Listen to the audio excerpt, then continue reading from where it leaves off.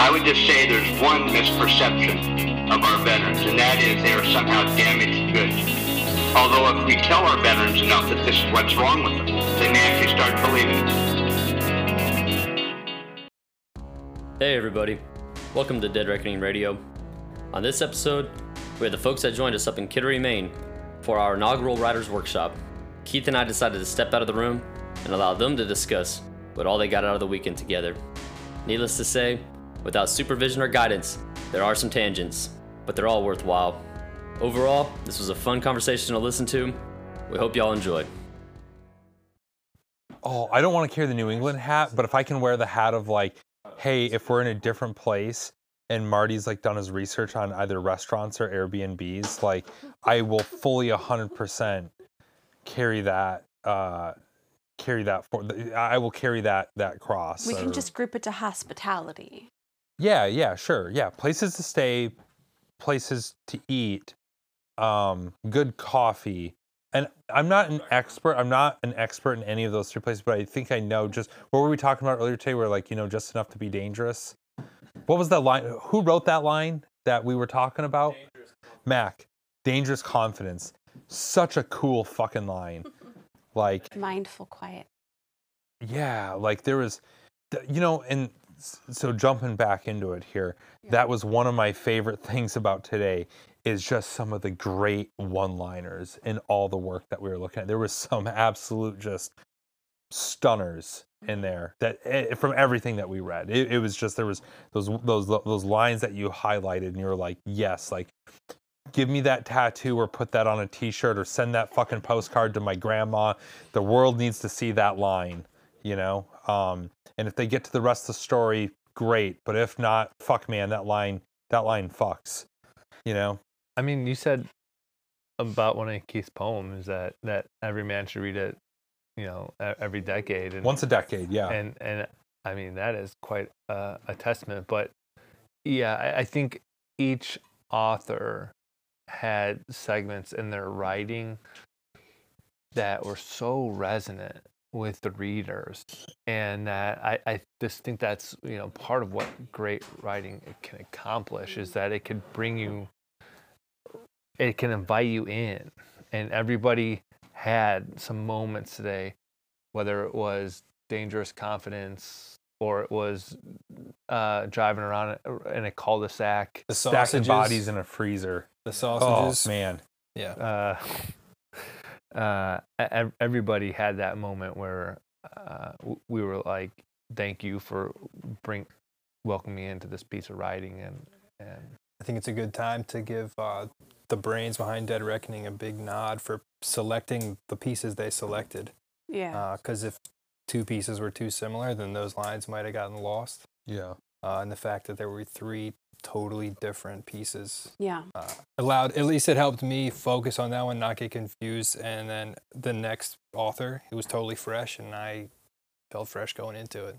Yeah. It's also one of the reasons why we put the poetry in the middle. Yeah. It clearly wasn't a random selection. Whoever, you, Tyler, Keith, whoever selected it, did a perfect job doing that.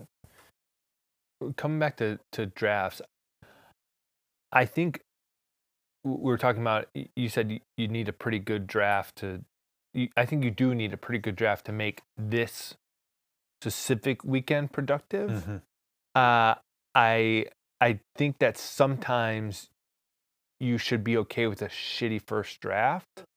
And so, so if the fact that Mac came in with a first draft of that quality is pretty rare. And that if I am holding myself to the Mac standard on my first draft of my first short story, I probably will never write it. And so I am grateful that I've kind of been taught and for my writing process is be okay with the shitty first draft and then revise. We were fortunate that we had, Keith had been working some of those poems for a very long time. And so, I think that to maximize a weekend like we just experienced, you had to have drafts that were at least, kind of a pretty solid foundation, a pretty solid place to. I'm a believer that if you're going to ask somebody to take the time Mhm. to give you feedback on something, that you owe it to them to put your best foot forward up to the point of, hey, I took this as far as I could get it with, whatever time I had to work with, or, whatever. And now I need that outside help. But yeah, I don't think come together for a workshop. I don't think that's the place for like, well, wrote this on the plane and, Right. fucking here it is, guys, If you're going to ask a reader for their full, Mhm. complete attention for 8, 9, 10, 15 pages, you owe it to them to make sure you're going to hold their attention for Mhm. that whole time. And a lot of times emerging authors or emerging writers are not yet capable of doing that. Mhm. And so it would be unwise to assume that your first draft of anything is going to be able to do that, which I'm sure you can probably speak a little bit to what you see working with, with magazines that are pushing out. These are a lot of times students. And so do you see kind of a spread there between, is it obvious to you who's done the work and who has not yet done the work? Yeah. And on a couple of different levels. There's the actual, like, just having read the instructions of what we're looking for. When you're sending out to literary magazines, if you're trying to get published, pay attention to what they're publishing. If you're writing Twilight fan fiction, you don't go for a magazine that is never going to publish something like that. So there's that. Just read the instructions, read an issue before you send to it. In workshopping environments, I try not to have hard and fast rules, because somebody will always come up and be like, well, what if? And they'll have like all right, well, that's a good exception. But a lot of times I try and make sure a piece is complete. And that was the other thing I liked about everything we did. There was nothing like, there was no asterisks like, and then this is going to happen here, but I haven't written yet, or open-ended, or, not really a beginning. They had beginning, middle, and end, and they were as complete as they could be in that moment. Because I think you could bring something in, but it's also, as a writer, the more open-ended you leave it, the more you're inviting other people to come into your space and now direct the story in a very prescriptive way, in a way that's probably not very beneficial, because now you've basically given the reins over to somebody else, and it could end up spinning out into the stratosphere in a direction you don't ever intend on taking it. So that's that like artistic vision that you have to a degree, to just be like, I don't know how I'm going to get it there, but this is what I want to see it be. And the more complete you can make that, the more likely you're pushing everybody to look at the direction you want to look at it. Yeah. So, and I think it comes in, not coming in with an element of humility, but respect to the reader. And then to your point, if you respect my time, like, you won't just hand me a pile of steaming shit, right? And so, but also not intentionally. Sure. Right. Yes.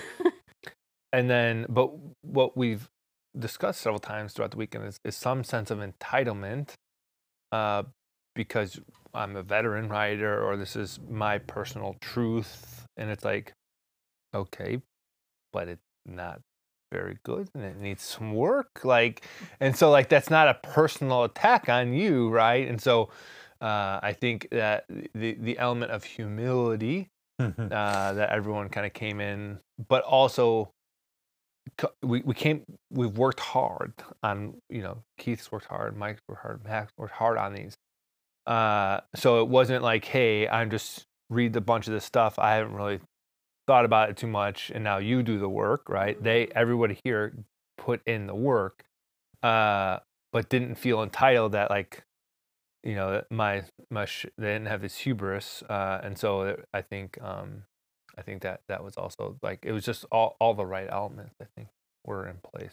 Well, and again, to the hat tip to Keith and Tyler for, which I know jury's out on Tyler, but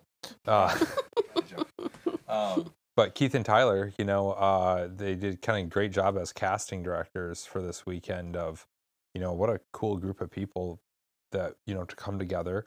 And I know I certainly feel super privileged to have been able to sit down at a table with people that I would trust to give feedback on and value that feedback. And I was as concerned, I'm sure for, the guys that, had their stuff read today, it was like, there's probably a certain amount of anxiety there, right? Like, I had a little bit of anxiety. I was like, man, is my fucking feedback worth a shit? You know, like, because I respect so much of everybody that I respect everybody that was sitting at that table so much. It's like, man, I hope I'm not like falling short on my feedback for them, you know? So it's just a really cool collection of people that we have together for this. Yeah, all credit to the Dead Reckoning guys for bringing this specific group together. Mm-hmm. Definitely nerve-wracking having my first stab at fiction read in front of my boss's boss, and then Should we talk about that for a second? So Mac, Let's give some context. first time meeting him, doesn't even know what I look like. Yeah, you're gonna tear this apart on camera. Great. so Mac And then is let us post it publicly. yeah. So Mac is it's what is today, March 21st? Oh yeah, fucking Recon Day or whatever. It's like all of March is like every MOS in the Marine Corps. This is like the third day this month where I see the Marines on social media being like, "Oh, it's March 11th. Oh, it's March 17th. Yeah, it's March hell 21st." It's Hell yeah. fucking It Jimmy should Christmas. only be fucking March. Yeah, and then there's like a couple of guys that they like claim all 3 days because they've had a very prestigious career in the Marine Corps. Sound like some It's like, badasses geez, to dude, me. like, come on, leave some room for fucking St. Pat, okay? So Mac is so it's like March 21st. Mac starts with Cough Your Die as a staff writer on April 1st, and yeah, this is the first time that Mac and I have met in person, and it is kind of an interesting dynamic of like, hey, we're now this is not the first time I've read Mac's work before. He's published with us a couple times via freelance and everything like that. There's a reason he's getting hired, right? Like, he's a fucking good writer. We all saw that today. So it kind of interesting being able to sit down at a table with a new person on my team, and be able to dive in with other people into some of his work. It's really cool. And you be able to I'd like to think that you're evaluating me a little bit too, Yeah, a little bit. You should Like be. we said, I made some notes for HR for later. Yeah. HR lady, it doesn't count. He's not officially on the payroll yet. April 1st. Let the record reflect it is March 21st today. HR lady. The most damning statements came March 20th, so they're definitely null and void. I don't know. It was all, a blur to me. I've made multiple references that are not appropriate for any sort of adult setting, so I haven't matured. There's that theory out there that nobody really matures past like age 16. They just have more there's just more life experience coloring, but like you're essentially the same person you were at 16. I freaking hope not. I think that really applies to me. I don't I really feel like maybe there's certain things I'm better at now, but I'm like essentially the same person that I was at 16. Actually, you're not wrong. Yeah. I mean, I don't know. I didn't know you at 16, but Nothing to write home about. You didn't miss anything. I don't know. Do you guys feel like you've progressed past 16? I fucking hope so. 16-year-old me Scary was. thought. At its core, like, yes, I've advanced. We've all advanced past 16, but like my essence was the essential. Some of those, yeah, I think I could see some of that core is there for sure. I don't think I'm a fundamentally different person though than I was at 16. There's a lot of things that are different about me, but fundamentally, I don't think I'm a different person. Were you writing at 16, Marty? So there was like some writing on the wall, so to speak, when I look back at, and especially recently, we moved out here to New England, and so you go through boxes and things like that as you're packing up, and found a lot of my old things from school, and I don't. Until I got out of the army, it was like 2 years after I got out of the army where I realized like, oh, this is my passion. This is where I want to go. But man, the signs were all there. It's really there's like no excuse really for me not realizing this sooner. I look at some of the stuff that I was doing. One, how much I read growing up, but two, I was writing stuff. There's, we did this trip one summer we were kayaking, 100 or so miles of the Missouri River, 150 so miles of the Missouri River at a time every summer. And I was writing this like basically historical fiction of like reimagining the trip through the eyes of Lewis and Clark, right? And I was writing this thing, and yeah, it's nothing that I would go back and be like, wow, I really, watch out for Marty Skovland, back then. Not necessarily, but it's just like, that's where my head was. Nobody told me to do that. I was doing a lot of, I wrote a couple of sermons for church and things like that. And I definitely enjoyed writing the papers in history class and social studies and English. And, so there's like a lot of things that were just like, man, how did I not see this coming? And it's one of my bigger regrets that, man, I spent all this time, especially in the military, on deployments where you have a significant amount of downtime that you deal with. Like, that's right. Like one of the dirty secrets of war is you sit around a fucking lot and do nothing, And I watched a lot of TV shows and a lot of movies and, stuff like that. It's just like, man, I could have knocked out like a book of deployment, like I could have knocked out a screenplay deployment. I could have had such a portfolio, such a resume coming out of the military if I had known. And I really envy these guys and gals who knew going into the military, knew from a young age, like, hey, I want to be a writer. Hey, this is what I want to do. And they kind of always, even if they were doing other things, always knew and were taking advantage of the opportunities to write along the way and everything. And to a certain degree, because of when I started, it's felt ever since I've got started on this, like I'm playing catch up with the people who've known from the get-go, or people who never went into the military, went to college, got their degree, and then immediately started interning at a magazine or whatever. It's like I feel like I'm playing catch up.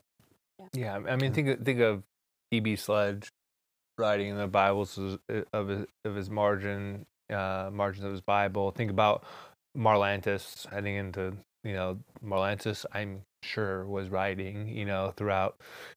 Think of O'Brien. Who's the other Mortarman from Kilo 35? He's the guy with the shitty attitude. Lackey. Like, I mean, these guys. These guys. Fucking hate Lecky. I don't know why he writes beautifully. Just because he wasn't a fucking lieutenant. Oh, wow. I literally love E.B. Sledge, who was also not a lieutenant. Lackey was a great writer, and I like Lackey, but he's kind of pissy. He's kind of like... He just refused to read Strongman Armed, which is the best account of the Pacific because of his bad attitude. Anyways, so continue. We'll revisit. To Marty's point, a lot of these guys were writing throughout their deployments and went in knowing they were writers, thinking about writing.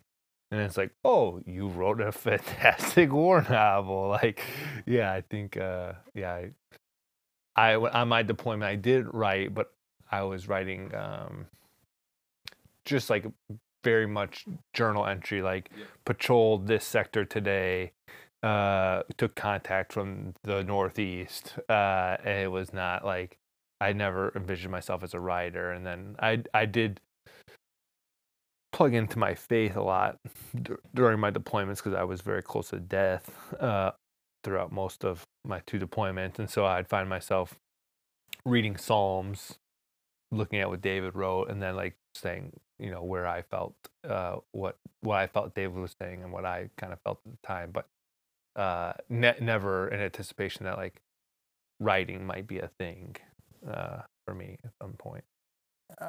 I feel like you basically said the same thing, and it feels so unique, but I've heard that so many times that now I just assume it. And it's the same thing with me. Like when I told my wife and my mom, like, I'm going to, really try everything I can to make writing be what I can do for work. They were like, well, yeah, you've been writing since you were a little kid. And I'm like, what? No, yeah, you used to just write stories with your friends. Like, that's what you guys would do. And I was like, oh, I guess that's not normal.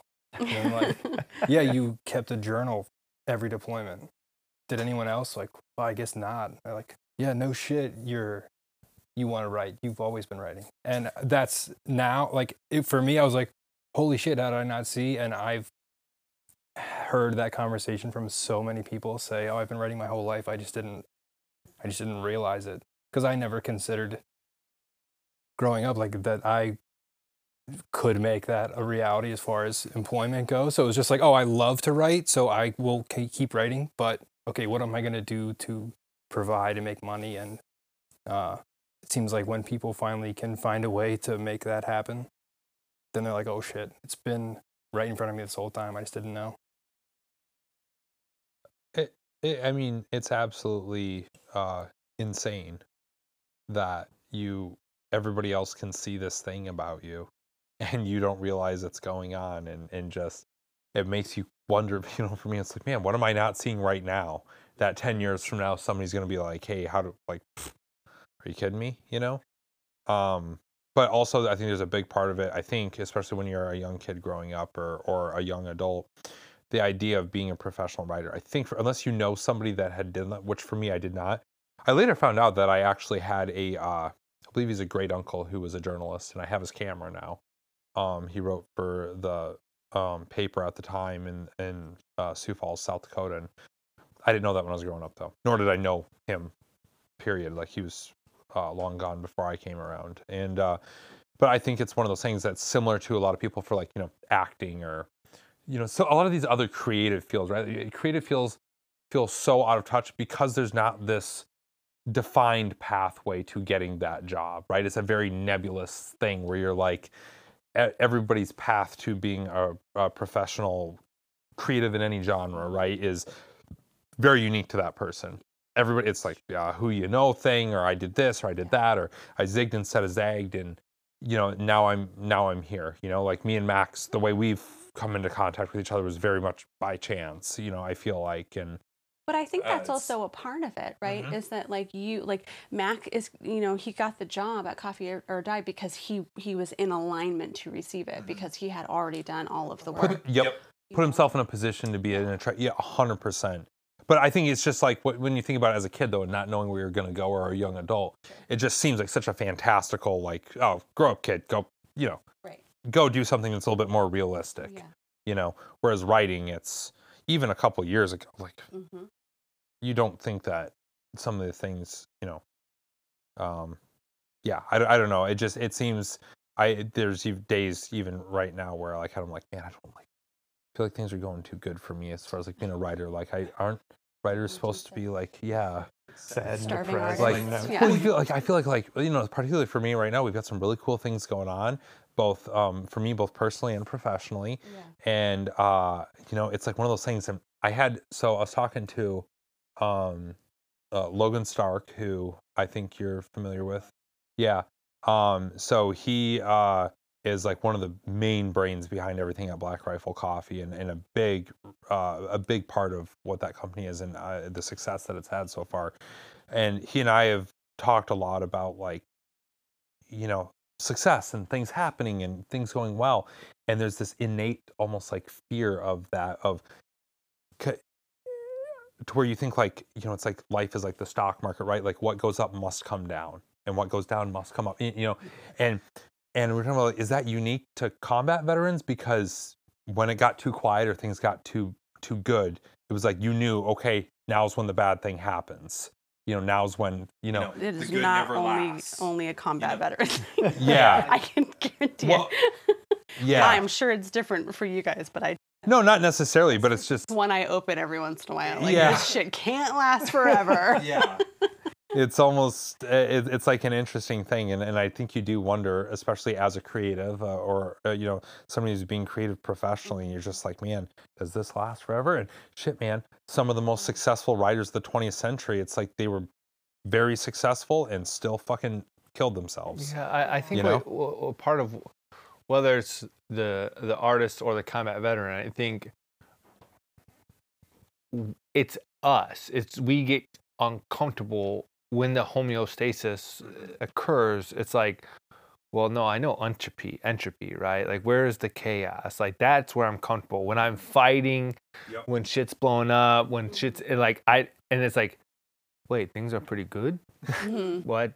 This, and like, I'm suspicious. And, and this is TMI, you know, but like when that happens in my life personally, I'm like, wait, everything is like aligned, and like, I'm happy, and it's like, well, let me see if I can reconnect these wires to this time bomb and blow this shit right up, right? And so, like, you know, so long as you this is a familiar feeling to me. Because I for so long felt like everything I did, because I grew up in such a chaotic youth, that I always felt like, my drive to do everything was to restore order to the chaos. And so when I got into combat and it was all chaos, I was like, oh, I just had like, I know this is, I've been here my whole life. It's no problem. Like, I just like, oh, we got a casualty here. We got an ambush here. We need artillery there. It's like, yep. Just going to put, so, and then I thought that's what was my driving motivation, is to always put the order to chaos. And then when I started, when things were pretty orderly, when I hadn't had a combat deployment, I was deployed from 2010 to, my youth was like one ambush after another. I was always kind of getting punched, always. And then it was like, so I didn't, and then I'm like, all right, in my young adulthood, it's like, oh, right back in it, right? It's like, as a, from 22 to 25, I'm in Afghanistan. So it's all what I've been growing up with. And it's like, things start to stabilize, things are starting to be pretty good. I'm like, how am I gonna, I didn't realize this, but I was like, I gotta find a way to fuck this up. Like, and so this idea that anytime things are too good, you start to kind of get uncomfortable. It's interesting. I think in your case, with the company, with the organization, with the leadership, and with what you guys bring, I think you should feel pretty good about it. Yeah. Yeah. But then it's like, you say that and then you like get T-boned on the way out of here, Well, yeah. That's, the whole sleep with one eye open thing. It's interesting.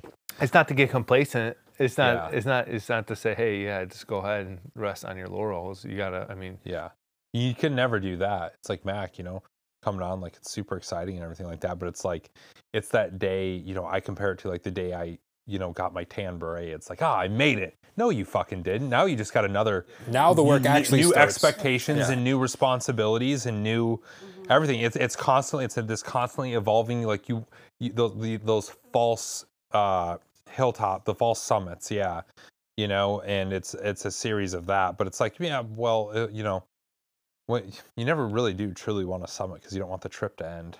Right. It's great too that to bring it back to writing. Like, that's great. Like, you finish something or you sell it or someone picks it up for publication. You're like, oh, this is amazing. Like, I made it. You didn't. Like, now all the actual hard work starts, because that publishing house is going to give it to an editor who's going to send you back a file stack of revisions to make, and there's always like the ongoing story of like the writer who becomes an author who thinks like, all I have to do is sell my first book, or all I have to do is get this, and then I've made it.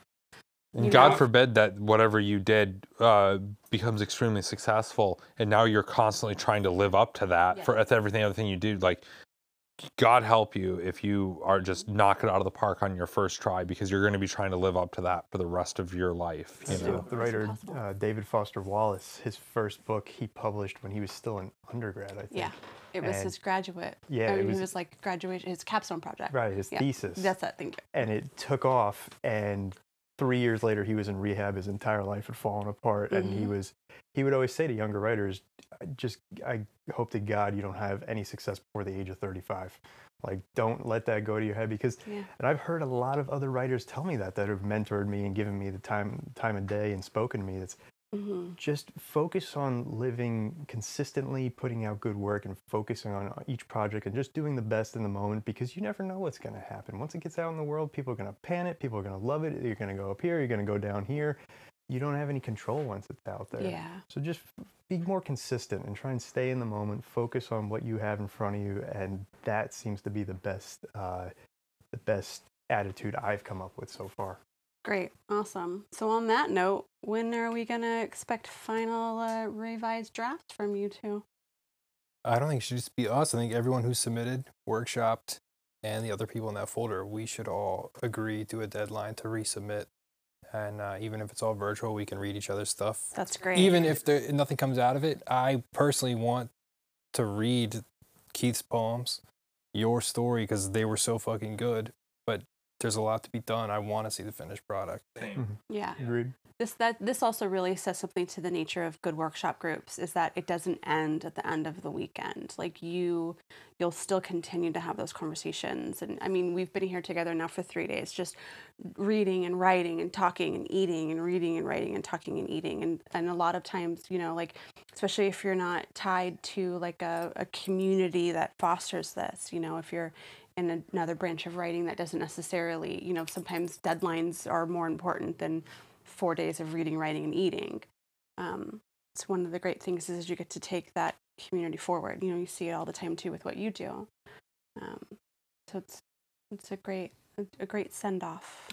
Well, big thanks to Dead Reckoning Company or Collective, Dead Reckoning Collective, for providing us a venue to come together and bringing us all together on this. And big thanks to Black Rifle Coffee Collective. Company. Yeah. I like Black Rifle Coffee Collective better, I think. So like, you know, go out there, and after you're done listening to this, go get that copy of Lucky Joe that Dead Reckoning just dropped recently. Maybe buy a bag of Black Rifle Coffee, because, you know, nothing goes with a good book like a cup of hot coffee. And hopefully we can all come back together for one of these things again. Check out Mac's work in Copy or Die. Yeah, we'll see. Yeah. Join the book club. Could be about that. There you go. Yeah, Come hang out with me on Zoom. We'll talk books, talk words, bunch of word nerds. There's writerly communities for writing.